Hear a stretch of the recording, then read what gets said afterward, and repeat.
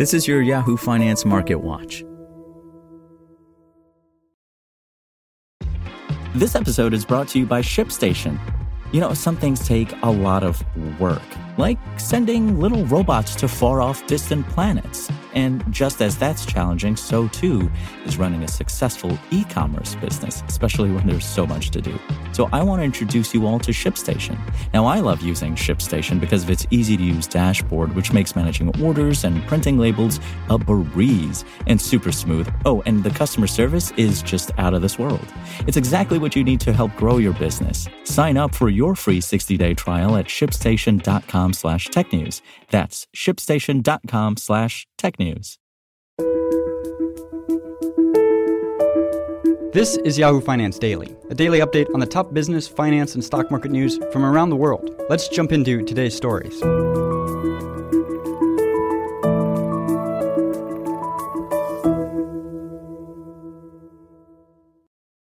U.S. stocks rose Wednesday after back-and-forth trading as investors weighed a batch of economic data and minutes from the Federal Reserve's December policy meeting. The S&P 500 gained 0.8% in a volatile session, while the Dow Jones Industrial Average added 130 points, or 0.4%. The technology-heavy NASDAQ Composite advanced 0.7%. A readout of discussions from the U.S. Central Bank's December gathering indicated Fed officials were reticent and unwarranted easing of financial conditions could backtrack their efforts to restore price stability, while also acknowledging the need for more policy flexibility. Participants noted that because monetary policy worked importantly through financial markets, and unwarranted easing in financial conditions, especially if driven by a misperception by the public of the committee's reaction function, would complicate the committee's effort to restore price stability. Minutes of the Fed's December 13th through 14th meeting stated. Policymakers set to convene again January 31st through February 1st and expected to deliver the first rate increase of 2023 and eighth of the current hiking cycle at the conclusion of discussions. Last month, the Fed raised interest rates by 50 basis points, bringing total increases to its benchmark policy rate to 4.25% in 2022.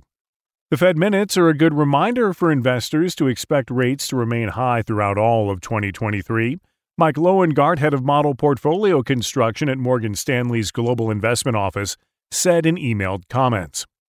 Bottom line is that even though we've flipped the calendar, the market headwinds from last year remain.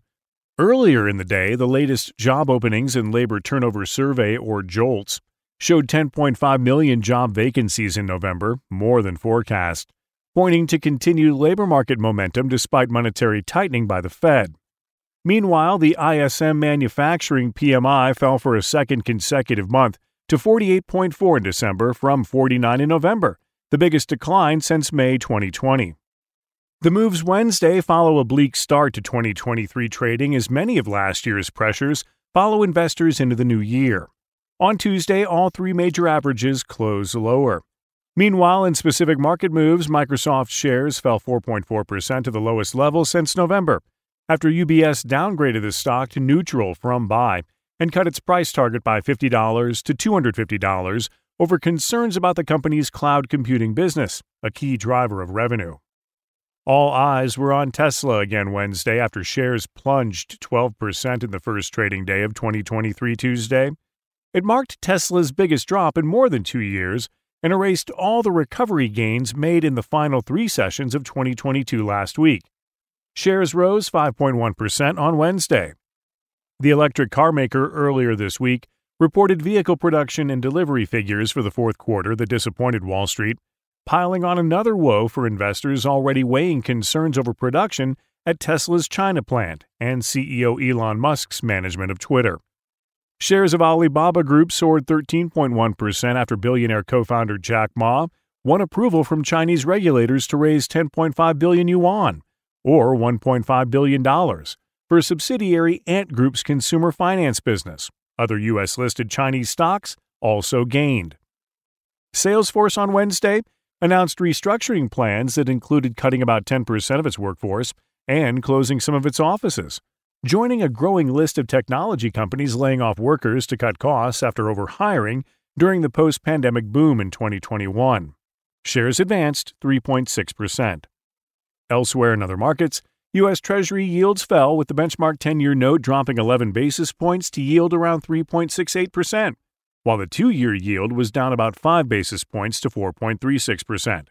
The U.S. dollar index also fell and oil prices continued to sink, with West Texas Intermediate crude futures, the U.S. benchmark, plunging nearly 5% to around $73 per barrel. Investors are in for a busy week of economic data this shortened first trading week of the year. Minutes from the FOMC's December meeting are due out at 2 p.m. Eastern Time. The readout is likely to show the thinking behind the central bank's slower but higher regime after Fed Chair Powell last month signaled that he and colleagues will switch to smaller rate hikes but likely a higher terminal rate. Financial markets capped their worst year since 2008 on Friday as aggressive central bank actions to quell inflation and war in Eastern Europe battered stocks and bonds. Even as investors turn the page on 2022, much of Wall Street expects more pain remains ahead. What we've picked up from our modeling is there's a bit of a regime change taking place under the surface, and what we mean by that is 2022 was all about the Fed as they tightened financial conditions to fight inflation. Ho Roberts, head of analytics at Quant Insight, told Yahoo Finance Live on Tuesday. But what we're picking up on now is more sensitivity to the real economy, greater sensitivity to growth, to inflation expectations, to industrial metals, and to the credit cycle. And what that says to us is markets will be spending the early part of 2023 really getting nervous about a hard landing. For more live coverage of business, finance, and stock market news, please visit yahoofinance.com. We'll be back tomorrow morning with your daily update. So until then, thanks for listening.